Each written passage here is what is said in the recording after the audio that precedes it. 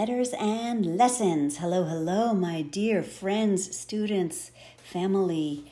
This is your second letter from me after the passing of my spouse. My dear and amazing friends, students, and family. First, thanks for your positive energy.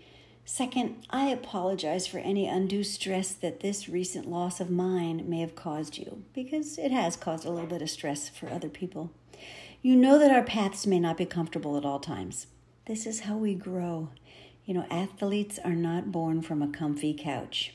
Think about that. If you're an athlete, you're not just sitting on a comfy couch, right? You are working. So we are in the process of growing and becoming. So I appreciate you so much. And by the way, have I told you lately that I love you?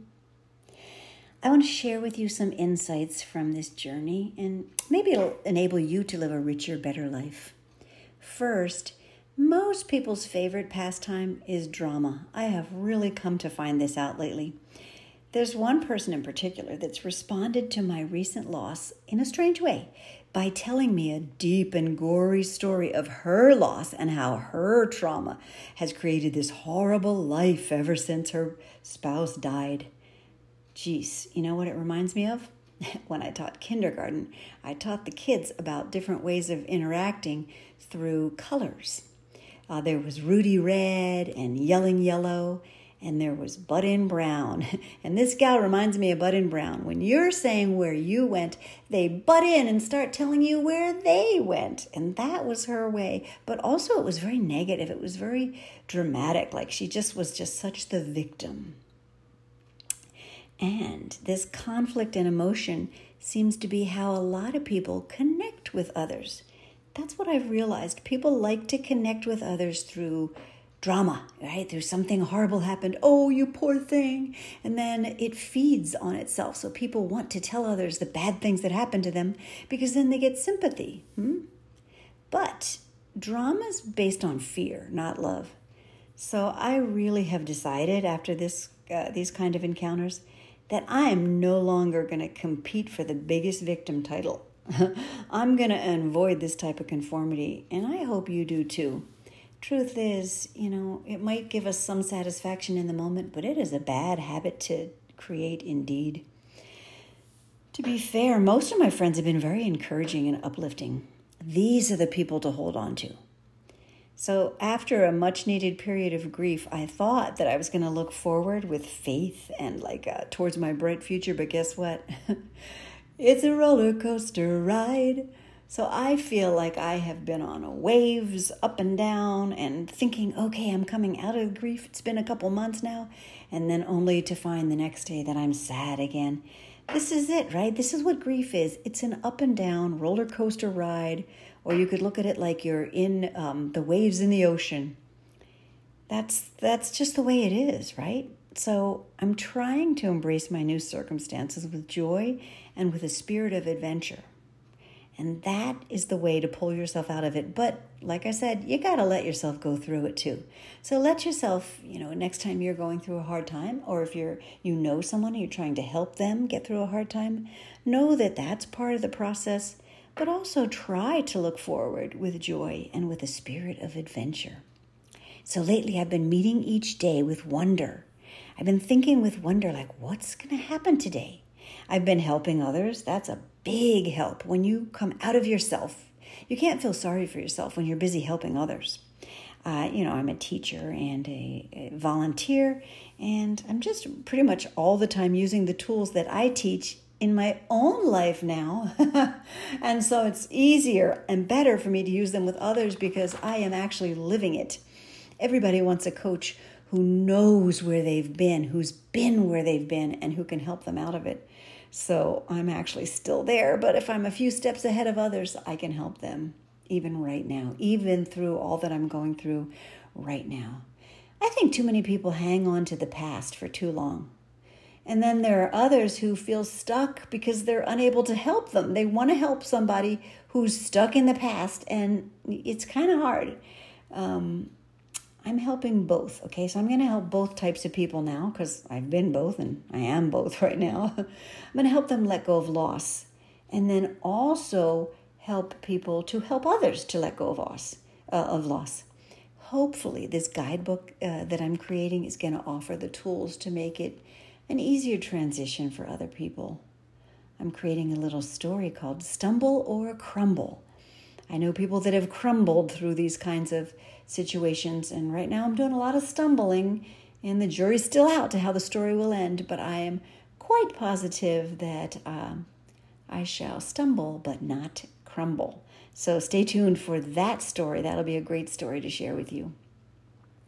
Side note, when a person sits too long in victim mentality, it becomes their comfort zone. It becomes so comfortable that they keep falling back into it despite their efforts and the efforts of those around them to cheer them up or pull them out. So let me tell you of an example. Because with these kind of people, you just got to send them love. You just got to send them love and try to break the pattern. If you can be helpful for people who want help. But if people are just kind of so stuck that it looks like they're enjoying victimhood, you kind of got to just kind of move out of the way, let them go through it. You know, everyone grieves differently, and some people need to just really get down and dirty with it. Remember that athlete on the couch? You got to be willing to work. You have to be willing to go through what you got to go through to get to the other side. So you may have noticed that if you assume the helper role for people that are confirmed victims, you're going to attract more and more victims. It's true. Remember the girl I mentioned earlier who told all about her sad story and how she's such a victim ever since her spouse died 8 years ago or whatever it was? Well, if you're the person trying to help that person and they are hanging on for dear life to the victimhood, you're going to attract more and more victims because you're not helping them. If you don't see any change in them and they just want to complain to you all the time, it's going to drag you down. As did this one friend of mine. She was, that's my best friend. And she helped and helped and helped, but it hasn't been helping. So beware. These are both dangerous roles. It's dangerous to be the continual victim, but it's also dangerous to be the person who's always trying to save them. What does that person get out of it? Self-importance, comfort maybe, or even significance, right? I'm such a wonderful person because I help people who feel like they're a victim. Wow, you're going to just attract more victims. And is that what you really want? Or do you want to get to the next level? You can facilitate someone's healing, but only if they want you to help. You cannot force it. So, because I help people change their mindset, I was wondering, how can I apply the things that I teach others now to my new situation, my loss, my grief? And boy, oh boy, has this been very insightful to shift from looking at circumstances to changing my mind about my bad luck. And so in other words, instead of poor me, these circumstances are really unbearable, shifting to I'm going to look for the silver lining. I'm going to recover more quickly because then I can help others. Focusing on others really makes it easier for us. It really does. When you're helping others, you can't feel sorry for yourself. I went to 2 different grief classes already. The one, you sit in a circle and you help each other just by talking, and that's really, really helpful. The other, we were watching a half-an-hour video and then chatting about the video. And, it just tells you what you're going to go through and what other people have gone through. And both are great classes. But the one that we were sitting in a circle and just talking the whole time, there was a gal there who she's still feeling lost after 10 years. And surely I might be able to help people like this, people that are still stuck in grief after a long time. Surely I might come up with a better system to get them unstuck sooner. So I've been paying attention to what tools I'm using, like to move through these feelings in a healthy way. And I gotta say, I feel pretty proud of myself because several of my friends and family members have continued to comment that I'm moving through grief with grace and intention. And that's really good feedback to get because sometimes, like I said, it's a roller coaster ride. So sometimes I feel like, wow, why am I still so sad? How's this happening? But to get that feedback that, wow, Laura, you're so graceful through all this. You're really embracing it. That makes me feel pretty good, especially if I'm going to be teaching others right? If you're going to teach others, you got to at least feel confident that you're already in a better place than they are so that you can help pull them up. So here's what I intend to do. I'm going to finish writing my book, my story. It's not really going to be a whole book. Stumble or Crumble. It's going to be a handbook for people who have experienced loss. Maybe not just widows, but others who have experienced loss as well. And then there's my personal development course, and then the audio meditations. It's really important to spend time meditating and getting back in touch with yourself and quieting that mind that's just racing all the time. So if you're interested, I'll share the outline for those 3 things that I'll be doing. You might find it interesting, and it might help you someday when you're helping someone else, or if you yourself are going through grief. We've all lost, a pet or a grandparent, and many of us have lost people even closer than that to us. It's astounding how, when I've spoken of this to friends and family, I have found out that people have lost brothers and mothers and spouses and people that have been really close to them, and some have lost all 3. And it's just amazing to see how they're being so strong and trying to cope with the new life. Let's see, what else can we do? So my goal is to help those who are hurting, but also to help those who are learning to be uncomfortable for a bit in order to get to the next chapter of their life. And whether you're the person who's experiencing loss or someone who's helping another who is, you gotta be ready for anything, right? You have to be willing to try different things and then to put those in your back pocket so that you can use those tools and those tips and techniques again later when something new comes up. So before I say goodbye and wish you well and that I'll write again soon, or if you're listening to this, you'll get to listen again soon, I have a few questions and just ideas for you to think on, okay? You might want to jot these down, or you might want to just think about them, and you can even pause in between each one. So the first one, adversity builds character.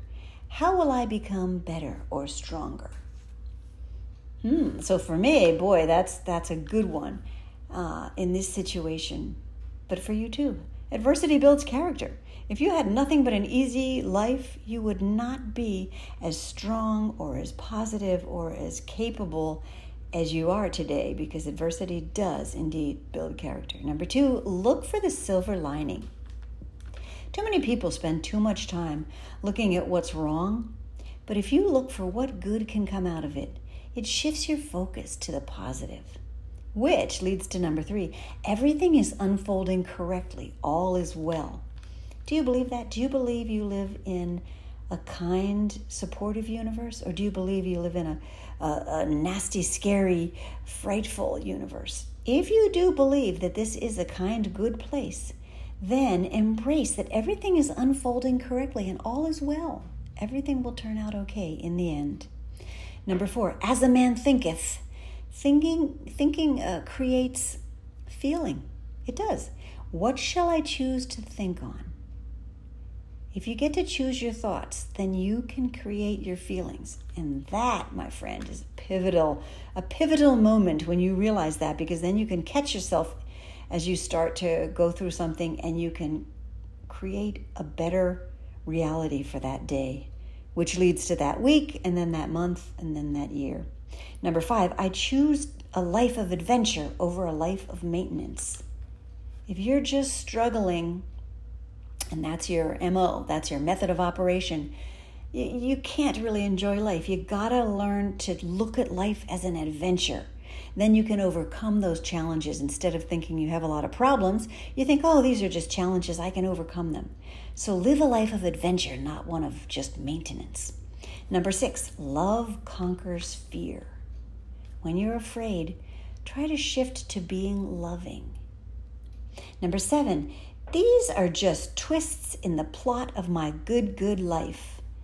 And remember, I think earlier we spoke of thinking of your life as a movie and you're the main character. These are just twists and turns when bad things happen to us. Just recognize that this is just a part of the plot. How are you going to get to the next chapter? And speaking of that, number 8, I'm done with complaining. Instead, I'm going to act like I have slight gentle cause over what's going on, even if it's just in a small way. Now, it's easy to complain, right? We like to do that. But if you start doing something, some small little positive thing that moves you in the right direction, you can shift away from complaining to feeling like you are cause over the environment. And that is very helpful indeed. Nobody wants to feel like a victim. Number 9, the chapter. This chapter may be a tough one, but the destination is always a definite positive one. So if you look at your life like a movie and you're the main character, just think to yourself, this is a tough chapter, but don't worry. The destination is worth it. And it's always going to be better than this. We choose to end our movie on a positive note. Number 10, strong winds don't bother me. They develop me into a stronger version of myself. That wind can blow, but you can lean into it, right? Lean into the wind. Don't let it knock you over. Lean into it, and it'll make you stronger. And finally, I always throw in an extra one. So instead of 10 ideas, I'm giving you 11. Number 11, I will escape the prison of my own limited thinking. Wow. If it is just our thinking that creates our reality, I will escape the prison of my own limited thinking. Don't be limited by whatever you're thinking right now. Expand it. I always tell people, explore, expand, and enjoy. We have to expand our mind. And with that, I shall say adieu until next time. This is your second letter from me. Let's call these love letters. Love you lots. Bye-bye.